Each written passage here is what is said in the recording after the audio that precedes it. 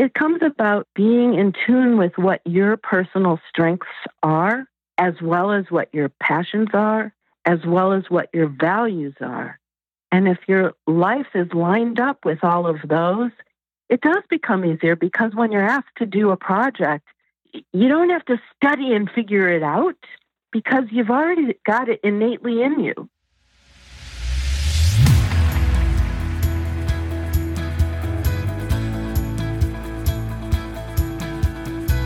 Welcome to Improv is No Joke podcast, where it's all about becoming a more effective communicator by embracing the principles of improvisation. I'm your host, Peter Margaritis, the self-proclaimed Chief Edutainment Officer of my business, The Accidental Accountant. My goal is to provide you with thought-provoking interviews with business leaders so you can become an effective improviser, which will lead to building stronger relationships with clients, customers, colleagues, and even your family. So let's start the show. Welcome to episode 50 of Improv is No Joke podcast. Thank you very much for downloading this episode. Today's guest is Reverend Susanna Goulder, who is a life purpose coach. Susanna helps people remove obstacles to step into the life that they were meant to live. She specializes in helping entrepreneurs and professionals quiet their minds to align with their innate strengths and purpose. Susanna helps organizations with women's initiatives. Her timely, highly interactive programs help organizations understand the distinct and separate rules of gender communication that are a key factor to increasing success, retaining top talent, and increasing profits. Susanna is the life purpose coach and president of Live Your Good Life Coaching. She is also a visiting faculty member of the Gestalt Institute of Cleveland. Susanna left her successful career in motion pictures and television and entered the seminary to lead a purpose-driven life. Susanna was the original set decorator for Sex and the City. In this insightful episode, we talk about her time as the original set decorator of Sex and the City and the tremendous amount of work and thought that goes into set design. Even though she had it all and everything looked good on the outside, but inside, she felt like a square peg in a round hole. Now the challenge becomes that you start beating yourself up. But the ultimate challenge is to not beat yourself up and to start to listen to ourselves. If you've been listening to my podcast for a while, you know that one of my goals with this podcast is to help you begin to make changes in your work and personal lives so you can better connect with others and create meaningful relationships. To be successful at this change, you need to make it a habit. And research has shown that it takes 66 days to create a habit, not 21. That's why I created the Yes and Challenge, to help keep these principles in front of you so you can build up your improvisational muscle. To sign up, please go to petermargaritis.com and scroll down to the Yes and Challenge call to action and click to register to begin building the productive habit of yes and the principles of improvisation. And remember to share your experiences on Twitter using the hashtag YesAndChallenge. If you're unsure of what the Yes and Challenge is all about, I discuss this in greater detail in episode 0. So go back and take a listen. Remember, you can subscribe to my podcast on iTunes, Stitcher, and Google Play. If you'd like to purchase a personalized signed copy of my book, Improv is No Joke, use the improvisation to create positive results in leadership and life for $14.99, and the shipping is free, please go to my website and you'll see the graphic on my homepage. Please allow up to 14 days for shipping. You can follow me on social media. You can find me on Facebook by searching The Accidental Accountant. On Twitter, my Twitter handle is @PMargaritis.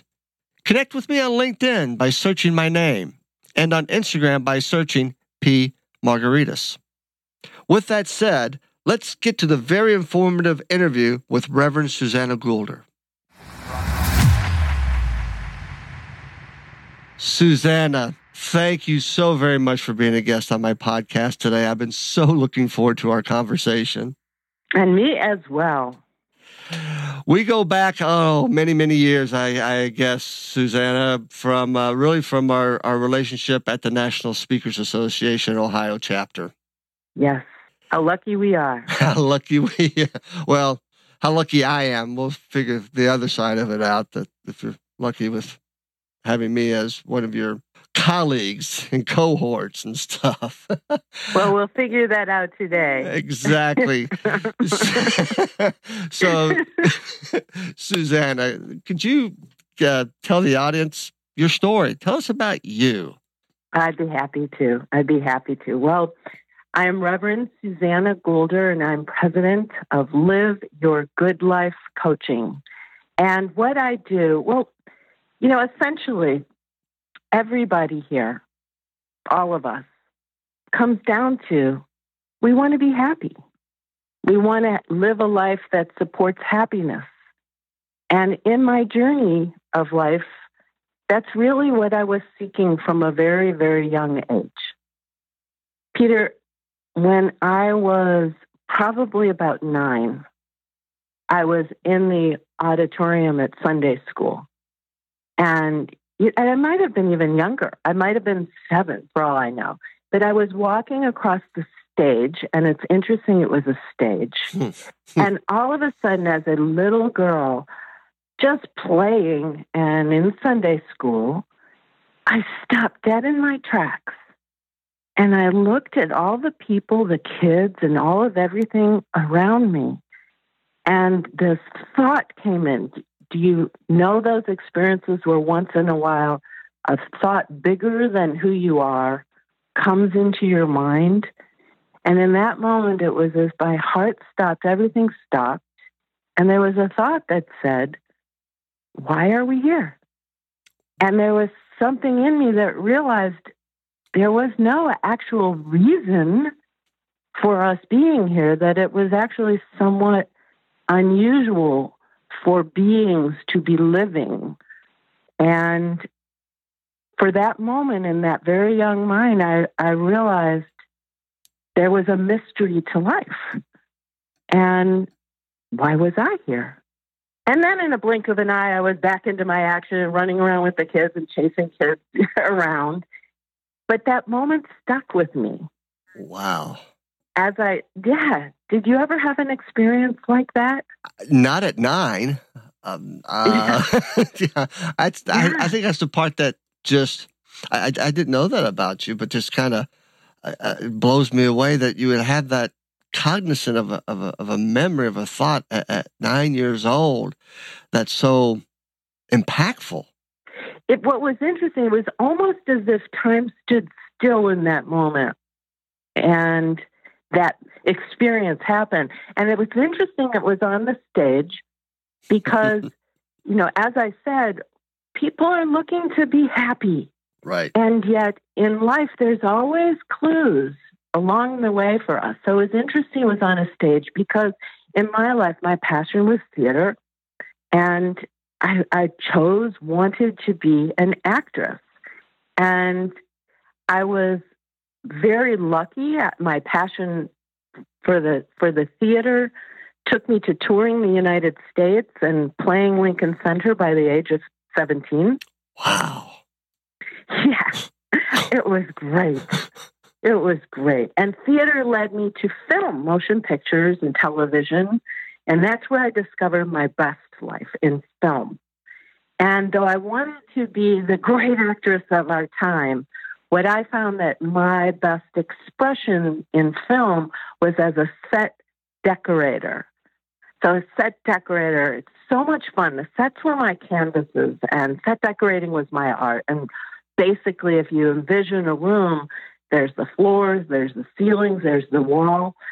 Everything that is adhered to the ceiling, the floors, and the wall has been brought in by the set decorator. Every single solitary thing.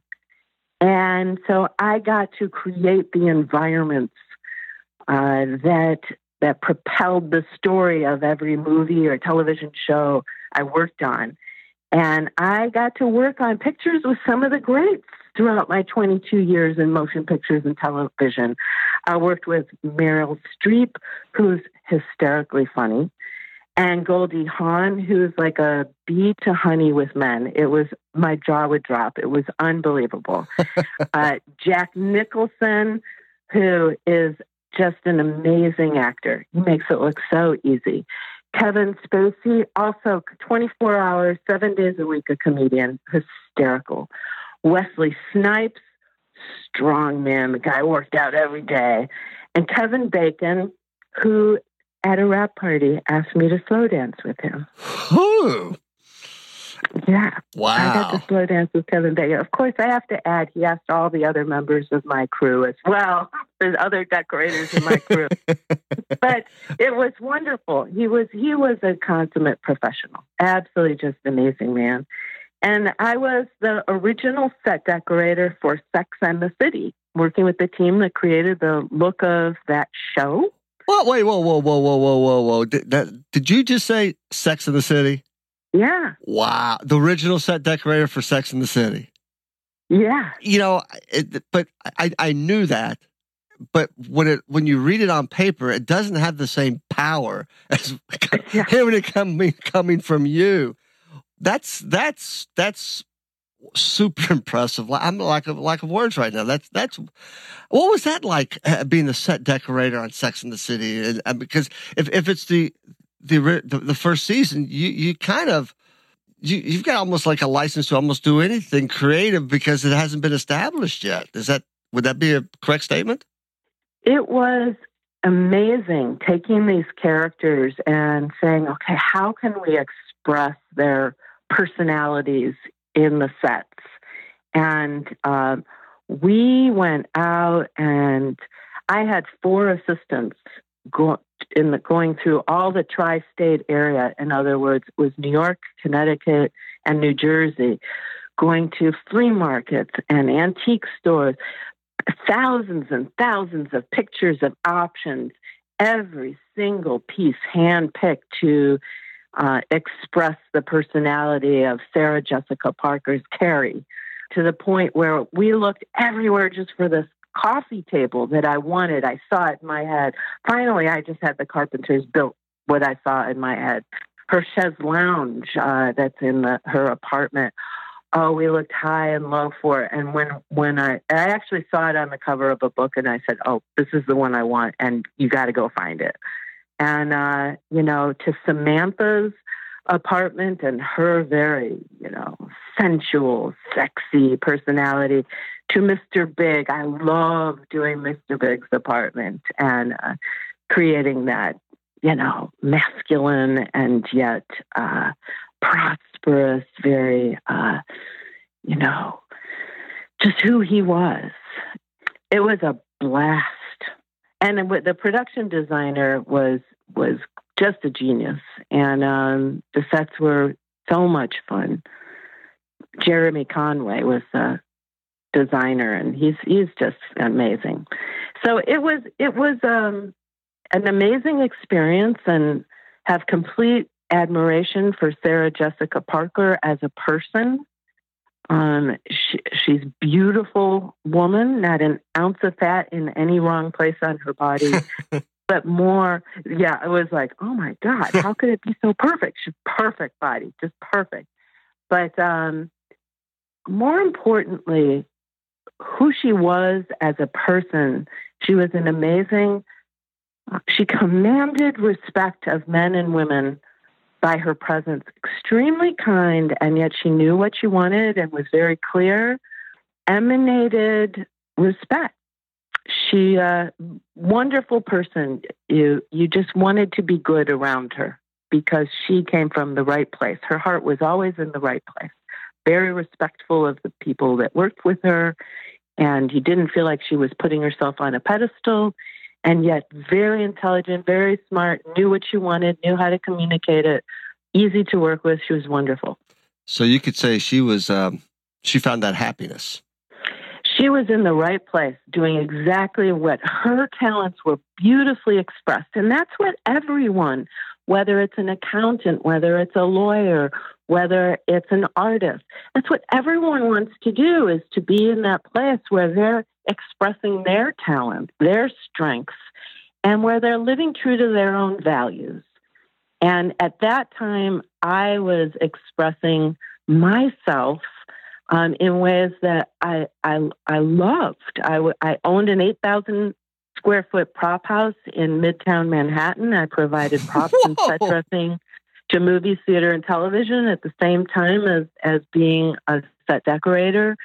And here's the important thing for everyone that's listening in, and I'm really thinking of you guys right now.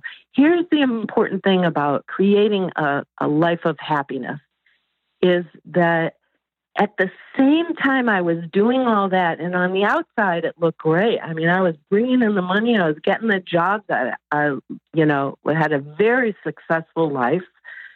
At the same time, there was a part of me that felt a little bit like a square peg in a round hole. And at the time, I only knew that I wasn't exactly happy. I didn't know why. And I kept looking at others and saying, well, they're doing this. Let me try doing what they're doing. And she's doing that. Let me try doing what she's doing. And I kept looking outside myself to try and find where I'd fit in that place and say, I'm happy. I love life, But at that time, even though it looked good, on the inside, it didn't feel good. And I didn't know what was wrong. And the challenge is, and I'm speaking to people in your listening audience, the challenge is when life is like that, is that you might start beating up yourself and saying, something's wrong with me. And the ultimate challenge is not turning it inward, beating yourself up, but to start to listen. Like I know, Peter, in your book, so much of your book, Improv is No Joke, is about listening well. Exactly. And you teach to listen well with others. And we also need to listen well with ourselves. That's interesting you say about listening to ourselves as that listening skill. But a lot of times when I think about listening, I think about and something that you've taught me over the years. It's not about me; it's about the audience. And I think that listening, the way I teach listening, is like what we're doing right now. In this interview, I have no scripted questions. I'm listening to the conversation. I'm crafting out maybe what my next question or jotting some notes down to be able to move the conversation forward. But I don't think we do that well when we try to listen to ourselves. I think it takes a lot more effort, and maybe even more than effort, patience. It's effort, it's patience, but it's also understanding the species that we are and where we are in our evolution. Stanford did a study of the brain. And what they saw, and most people know that there are two hemispheres of the brain. There's the left and the right hemispheres of the brain, and that the left hemisphere is the one that is very practical, pragmatic. It makes sure you're safe, survival-oriented, and analytical. The right hemisphere is the creative side. It's where inspiration comes from. It's the one that is where passion comes from. And what they did is they looked at the neurons and the neurotransmitters, and they said that the left side of our brains is like superhighways.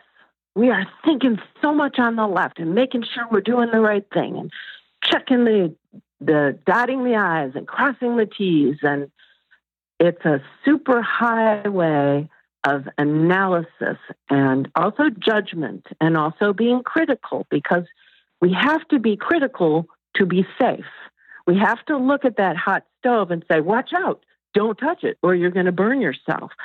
So that side of our brain is like a superhighway. So what you just described was an accountant, an engineer, that type of profession, per se. It's for all people. And gosh knows what it's like even more. If it's a super highway for the typical average American, for the accountants and the lawyers and the engineers, it's probably a super highway into other planets as well.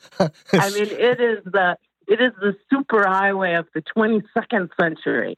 It has drones going as well. I love that picture that you just painted. Yeah. The thoughts are everywhere.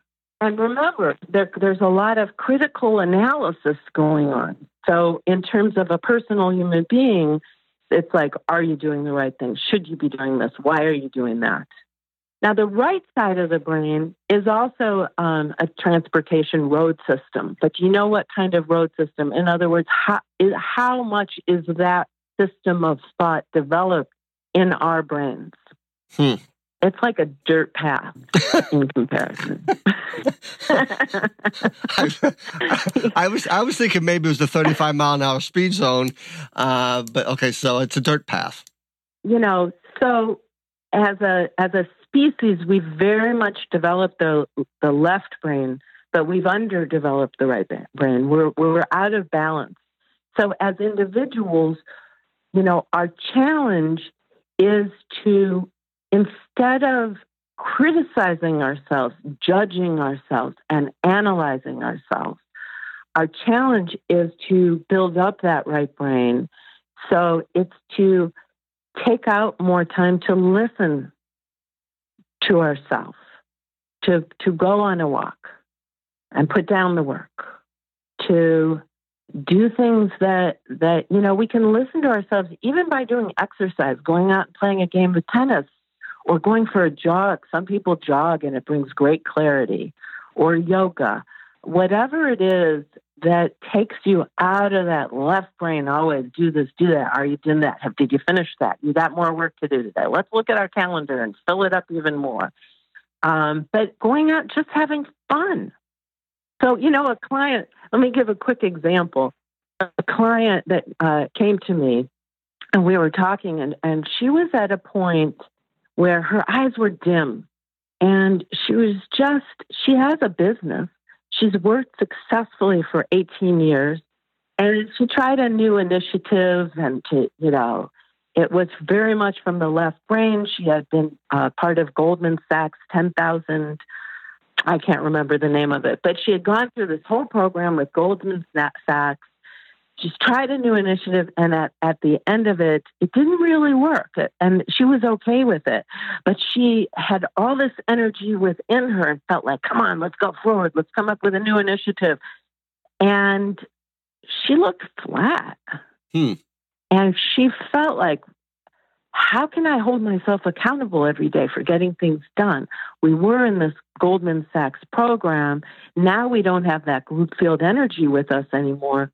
So my team and I were trying to re-energize ourselves. She didn't look energized at all. She looked frustrated and dim. She looked dim. Her energy was dim. And a lot of suggestions just would bounce off her, like, no, that wouldn't work. No, we tried that. No, that wouldn't work. I tried that before. Do you know how you get that way? Yeah. Yes. It's almost like you give up a little bit. Yeah. You become super critical. It's like, no, that doesn't. It's almost, you've created this new bias in your head, that almost defeative type of attitude. Yeah. And she didn't realize it. And I don't think we realize it. We think, okay, I just have to work harder and I'll come to it.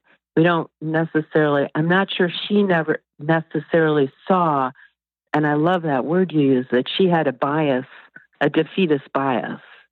Right. So we were talking, and we were talking about accountability. And she felt, left brain, I need to get up early. I need to do this. I need to fill out my day. I need to fill out the week.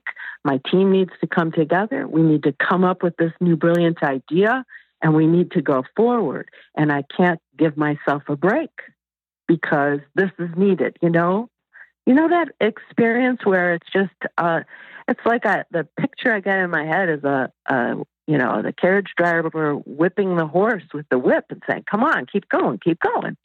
Wow, you can see into my house.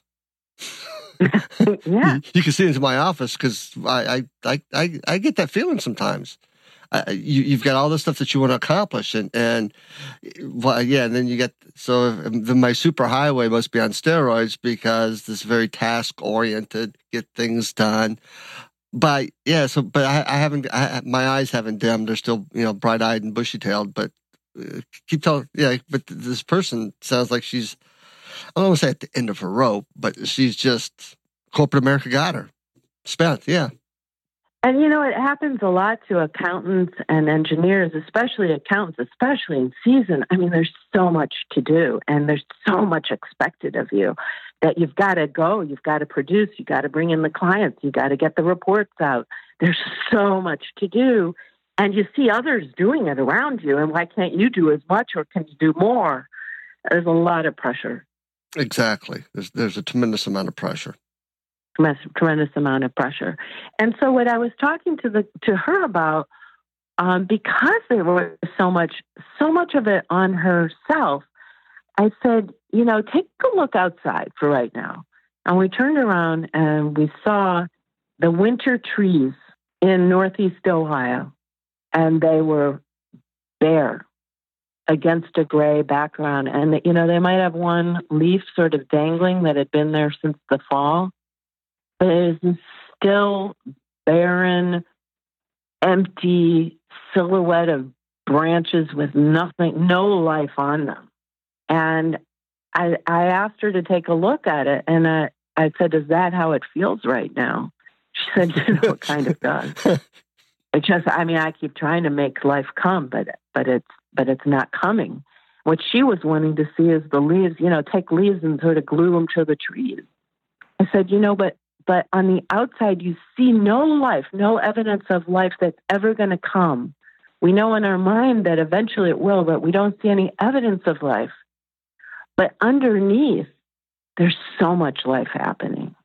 Underneath, there's a preparation of the seeds and the soil, and we can't see all that's happening underneath that's preparing for the spring that will sprout the new growth and the new blossoms. And the same thing is happening for you, I said, and could be happening for people listening right now. There may be people that are listening right now saying, I want to be happy, but no matter what I do, I'm doing everything to make myself happy. Or I could be happier. The thing is can we move to that stillness? Like there's a stillness of winter. And there may be people on the call right now who there's a stillness in their life that they see as stagnation. And yet underneath within, there's so much happening. But instead of us using the left brain to analyze it, sit down and let's do the pros and cons of next step analysis. Right? That's what we do. What do we do? What do we do about this? We need to fix it. Take a legal pad out, start writing down. One side's pros, one side's cons. Yes. That's right. Right. How do I make a decision about this? What we're invited to is build up this right hemisphere, which says to, go within, be quiet. You know what? Your best life is continually coming to life, and watching what's happening in your life will guide you. But you have to be quiet, because if you're using your mind to direct yourself, then you're not paying attention to the world around you giving you signs. So in my case, I was in the film business and I had a great life, and I could strategize forever how to get further in my career, and I had plans for retirement. And yet when I was listening, there was something that wasn't right, and I wasn't happy. I want to ask you a question first. You said something about quiet. I want you to define quiet, because when you're talking about the right side of the brain and the creative thoughts and versus the analytical, the dirt highway, is quiet meaning a dark room, lights turned out, no sounds, or is quiet meaning I've stopped at super highway left side and I'm doing something to slow the left side and re-energize the right. And I ask this in the sense of I get some of my best ideas, or I get a lot of ideas when I jump on my bicycle and I go riding. And I seem to slow down that left side, and sometimes I can see, and maybe it's the endorphins when they kick in. I see things a lot differently. I come up with more creative ideas. I don't feel that left side dominating me. Is that a version of quiet? That's a perfect example. And for the engineers and the accountants that are listening in, these kind of things like hopping on a bike, what you want to do is what is fun for you. Something that's fun for you. For all I know, it could be video games. But whatever is fun and engages you, it's with that client that I was talking to, I said to her, when's the last time you went out and had some fun? Is your work fun for you anymore? And you could see something really settle in. Nothing was fun for her anymore. And the freedom to think that if she spent time having fun, it actually could resolve her problems in the same way that you go bike riding. I know for me as a speaker, if I start writing a speech and I get stuck, I'll sit there and I'll try and pull it out and figure it out. And I get on the bike if I get stuck. I don't even waste time trying to push an answer anymore. If I can't figure out an answer, I get on the bike. And within 20 minutes, it's like more than one answer, 50 answers come about 50 different things I'm trying to figure out. And so for each of us, it doesn't matter if we're left-brained or right-brained people. What we want to do is find ways when we get in that stuck time where we're pushing at the work in front of us, to step away. You can go for an errand. Quiet time can even be just going out and going for an errand. Just something different. Just something different. Steven Spielberg got some of his best ideas. He said as he was driving, he'd go for a drive. And so sometimes when I get stuck, it's like, you know what, get away from the desk. I have a couple errands to run. Let me run those errands. And then my mind is freed.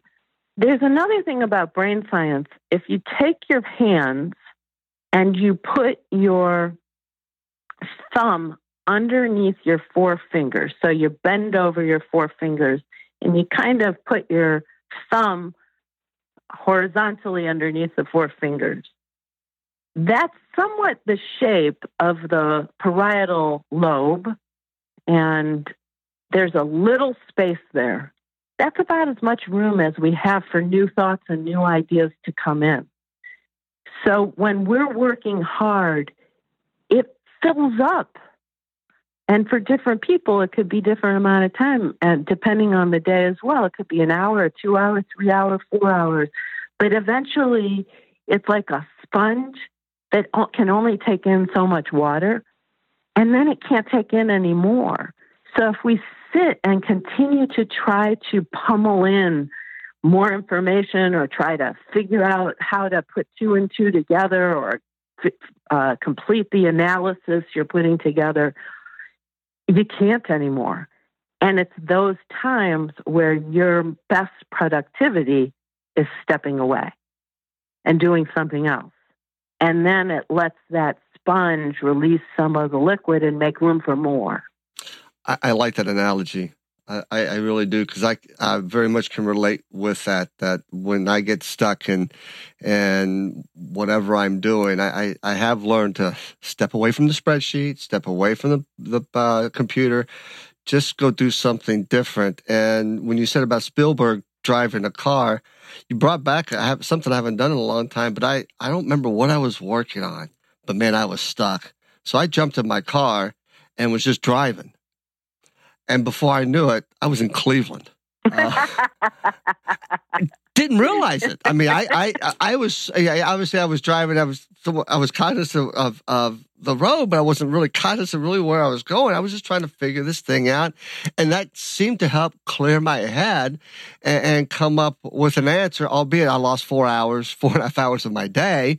But did you lose hours, or did you gain the insights you needed? Was it worth the time? Yes. I as soon as I said that, I went, oh, I thank you for mentioning that, because it was well worth the time, and it did help solve. I do remember it did help solve that problem I was stuck in. But then I think we're recording this on April 11th. Most of my accounting brethren who are in public accounting are seeing that light at the end of the tunnel, and they're just hoping it's not a train coming at them at full blast. But I have lived through my fair share of what we call busy season. I like to look at it as opportunity season, because that's where we make most of our revenue and profits. But it is just inundated from the moment you walk in to the moment you leave of just left brain compliance work. And I did see, I was at an accounting firm in Maryland, I believe. And I was really kind of shocked, because within the accounting firm, they had this room and it had a nameplate on it. It said relaxation room. I went, what? I opened the door. There's a lazy boy recliner in there and one of those trickling waterfalls. And I said, really? And I asked a few people around the firm, so tell me about this relaxation room. If we need to step away, we can go into this room 20, 30 minutes and just, whether it's take a quick power nap or just step away from the spreadsheet so we can get our thoughts back, so we can, as you said, so we can make more room, so we can squeeze out that sponge and be able to soak in some more ideas and come up with some new, just getting away from it. That is so great. You know, as people, what we want to do is, when we are in that optimistic, in the zone, we want to be in the zone. Right. Because when we're in the zone, things are flowing, we're happy, the work's getting done. And then there are also times, and these aren't bad times, because it's also an opportunity season. But there are times when we aren't in the zone, we're not getting things done, we're judgmental of ourselves and perhaps hating our lives for what it's looking like. We're beating ourselves up. And at that time, a power nap is a great thing, because it stops that thinking mind that's in that negative place, and it sort of reboots. So a power nap, some people meditate. Meditate also quiets the thoughts, and that's why it's very well embraced these days. Because it's between sleeping and meditating, stop that negative thought cycle and get you back into being in the zone. And that's the goal, is how can I be in that zone? Because when you're in the zone, you're a magnet to opportunity. You know how it is. When things are going wrong, it's like you're a magnet to things going wrong. You could have the worst day possible and finally finally, I'm headed home, and then have a flat tire. And it's like, are you kidding me? But when things are going right, it's like you don't have to try at all. And the phone rings, and can you do this for me? And you get an email, somebody else wants you to do something, and then you go to the store and they say, here, you walked in, you're the 1,000th customer, you get the TV for free today, And so you want to be in that place, that magnetic zone of opportunity where things are going your way. That, again, is building up that right side of the brain, or we could say build up that zone side of the brain, build up those opportunities more. And that is also realizing that there are transitions and crossroads that come when we're not expecting it, and not to try to force them to make them be okay, but to listen to them and let them be our guide. So as I was saying, in the film business, I was listening to those transitions and saying, something's up here, For the last 5 years, when I was in the film business, it was a love-hate relationship, because my values with the film business, they were starting to diverge. I wanted to take more time to be at peace. I wanted to eat healthier. I wanted to have better relationships. And the relationship with the film business is it's a very jealous relationship because the film business wants about 95% of your time in your life. And so there was a day that I went into the film business. I was on a job, and it was a television show, and the producer had some feelings for me that I did not have for him in the same way. And he had me let go in a way I'd never saw it coming. And in one day, I was off the job. And I went home, and I was sitting on my balcony looking out over the Hudson River and the Palisades. And I said, that's it.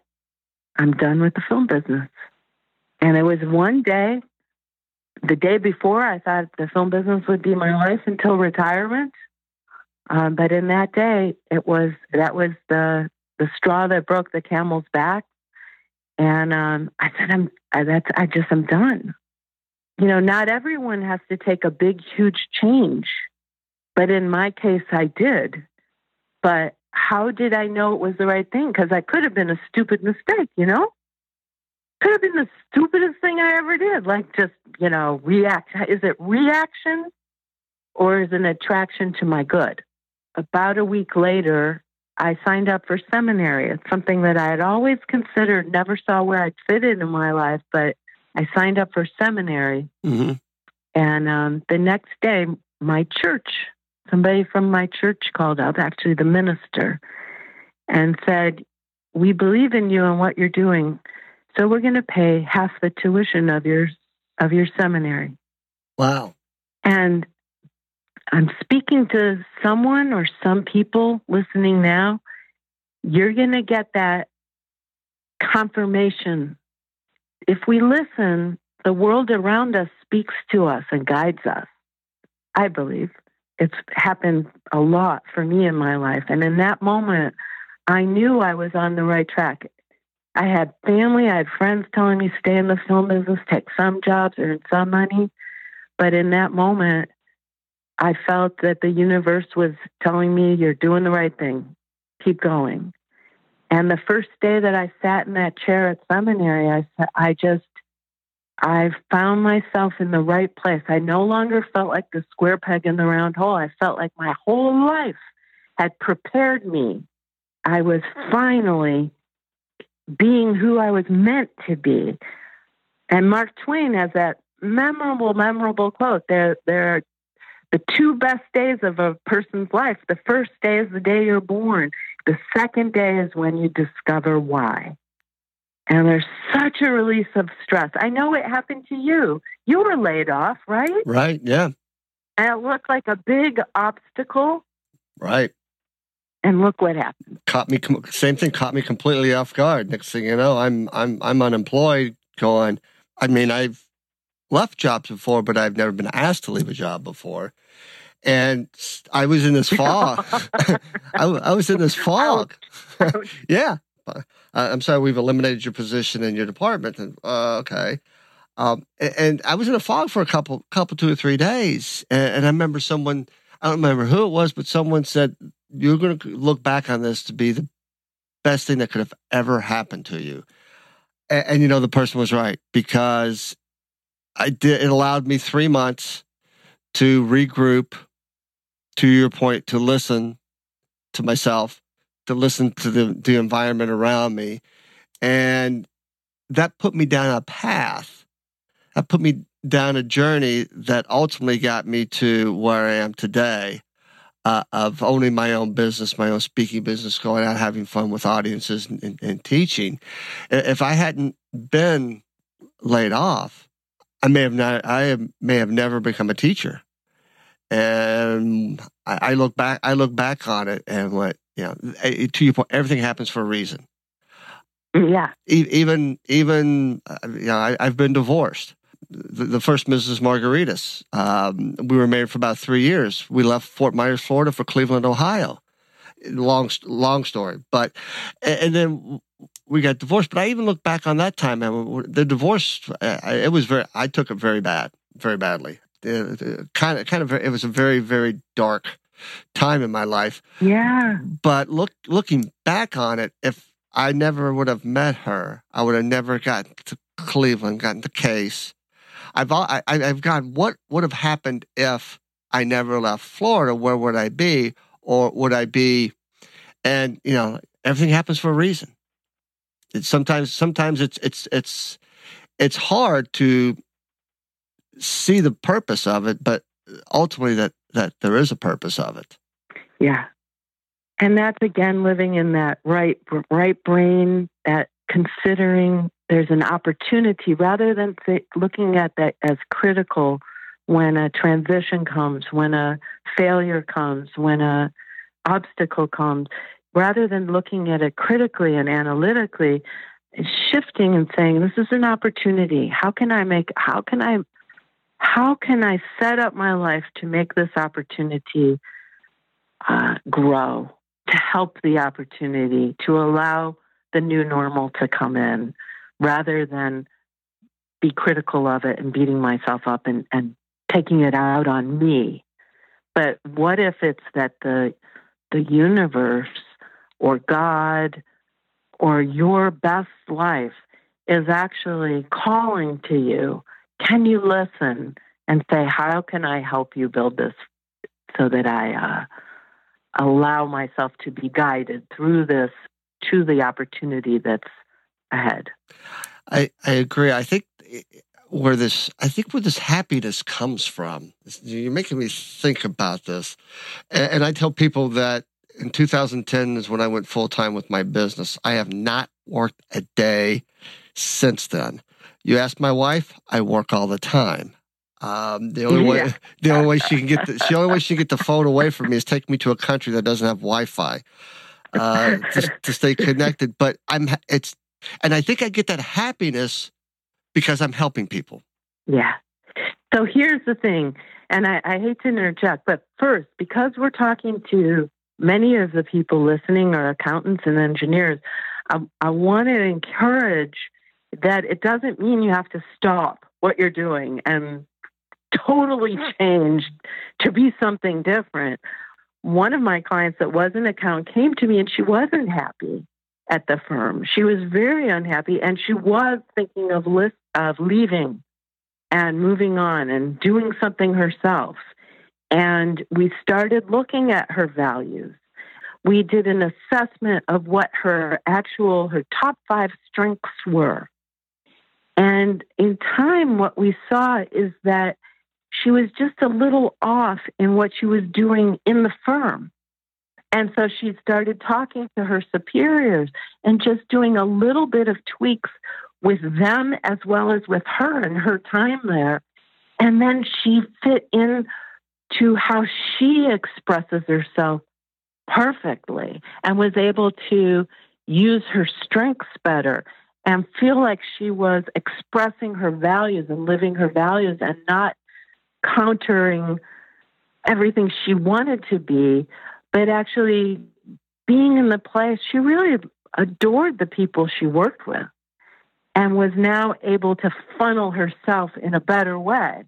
And so part of it is getting the help you need to find where you're in your own way and how simple adjustments can be made to be either uncomfortable and unhappy or to be really just radiating joy by doing your job in ways where you can really let your talents flow out better. And then you're more productive, you're more passionate, you're more fun, you're more magnetic to the opportunities. And everybody's happier because the superiors are going to be happier seeing that you're more productive, living with purpose. And, accountants, I love talking to accountants and seeing their eyes brighten when talking about how they're helping their clients achieve their financial goals. And lawyers who protect the rights of individuals or justice in the world. There's purpose everywhere. It's just finding out how to settle into where you are, where you're expressing your strengths Because when you are like you, Peter, you're expressing your strengths. You're a teacher. And so it's easy. It gets easy. We want it to be easy. And well-being is easy when you're in the right place doing the right thing. I'm going to change one word you said. Versus easy, I'm just going to say that's when you're in your zone, because you will work hard as you can when you're in that zone. And it comes, and to the point, I guess it comes easier to you to do that when you find that passion that you love. And you're right, accountants, lawyers, salespeople. I think everybody really wants to help their clients, their customers, the people they work with, the people they manage. And when we can do that in a way that it becomes second nature, and we're always striving to get better, I think that's part of being happy. It is. And what happens is when we're unhappy, we're focusing on ourselves because we're unhappy, and we're constantly trying to fix things. And so our focus is on self and turned inward, and it can end up being self-centered. But when we find ourselves doing what we love to do, suddenly we're looking outward. How can we help? Because now we're funneling that passion. We have the drive. We're productive, and it's, I've got this. How can I help you? Let me give it away. I got this. Let me help you. I'm a salesperson. I've got something that's going to help you, and I know it's going to help your life. Let me help you. I'm an accountant. I know how to help you ease your financial pain. Let me help you. And so that's when we become outwardly focused, and that's the biggest step as we mature. How can we be the one to help the world? And when we are the one making a difference in our community, that brings such joy to our heart. It does. It really, really does. And I think this is something that you taught me a while ago about knowing your audience. It's about them. It's not about me. And the more that we look at them, and them being, whether, like I said, somebody you work with, your customers, your clients, your family, whoever, once we were more outwardly focused versus inner focused, I'll go back. Maybe things become easier. I guess I like the word. I think of easy, like the easy button on Staples. But no, if things become easier, I guess it takes less work. It does. And that's the goal. And it really does happen that way. It just flows. It flows easier. And it comes about being in tune with what your personal strengths are, as well as what your passions are, as well as what your values are. And if your life is lined up with all of those, it does become easier, because when you're asked to do a project, you don't have to study and figure it out, because you've already got it innately in you. You may have to hone it. We're always honing our art of who we are. So we're stretching. Now, I was great in the film business. I have an excellent eye, and I was a fantastic set decorator. But it wasn't innately in me. And I could continue to do that job, and I would output great. But it was hard. There were people that it just was who they were. They were living, breathing, drinking, eating, decorating. And now I live, breathe, drink. Everything about me is the life I'm living. And I can't stop reading it. I can't stop doing it. I can't stop it. It's everything I am. And you are. That's why your wife says you're working 24/7. It's not that you're working. You're having fun living your life. It's your life. And so we want the people that are with us today and everyone to have that opportunity to really be in attune and just doing what you're really enjoying doing, because then helping others just becomes natural. It just becomes natural because it's fun. You're right. It is fun. So, Susanna, as we begin to wrap up this interview, if somebody's listening to this and they want to get in contact with you for you to help them, how will they find you? Oh, well, I have some live events that are happening in May and June, and I have a book coming out. And if you're interested in attending a live event or being put on the list to get the book, Manifest Your Best Life, Love What You Do, you can go to my website at www.live-good-life.com, or really just email me, Susanna, SUSANNA, at live-good-life.com. Susanna at live-good-life.com. And in the subject line, write purpose. And then I'll know that you're listening into this broadcast, and I will respond right back to you. Wow, that's great. So, and I'll also put that information in the show notes, and it'll be in the transcript for you. I can't thank you enough. I love our conversation. I love the thoughts and things that you've brought to the table to share with my audience. There are so many takeaways that you've given everybody here. Wonderful stories. Susanna, thank you so very much. And we will have to do this again. I'd love to. And go down another path, because I have a feel, well, we could talk for hours. I know. We just got started. Yeah, I know. We're just getting revved up on that superhighway. We're just getting revved up on that superhighway. That's right. Superhighway of opportunity season. And here's to everyone in the audience that's in the middle of their busy season and, might be working really, really super, super hard. And just when you can, just take a moment out, even just to breathe. Just take a moment for yourself, just to breathe. That's the best tip to leave my audience as we sign off. So thank you again, Susanna. Greatly appreciate your time, and I'll be seeing you soon. I'll be seeing you soon. May I leave with a quote? Please do. Okay. This is by Daniel Burnham. Make no little plans. They have no magic to stir men's and women's blood, and probably will themselves not be realized. Make big plans. Aim high in hope and work, remembering that a noble, logical diagram, once recorded, will not die. I would like to thank Susanna again for taking time out of her schedule to give us her thoughts on how to live the good life and sharing her stories about her time in Hollywood and working on the set of Sex and the City. In episode 51, I interview Erin Dauber, who is the founder and CEO of Erin Dauber Coaching and Consulting, a firm specializing in providing coaching, training, and leadership development to the accounting industry. She is also the CPA exam guru.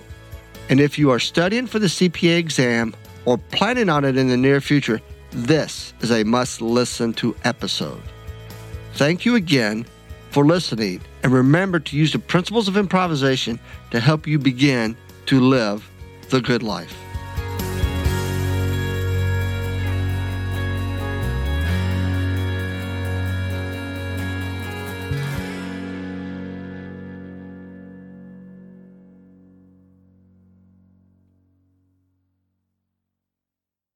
This podcast is a part of the C-Suite Radio Network.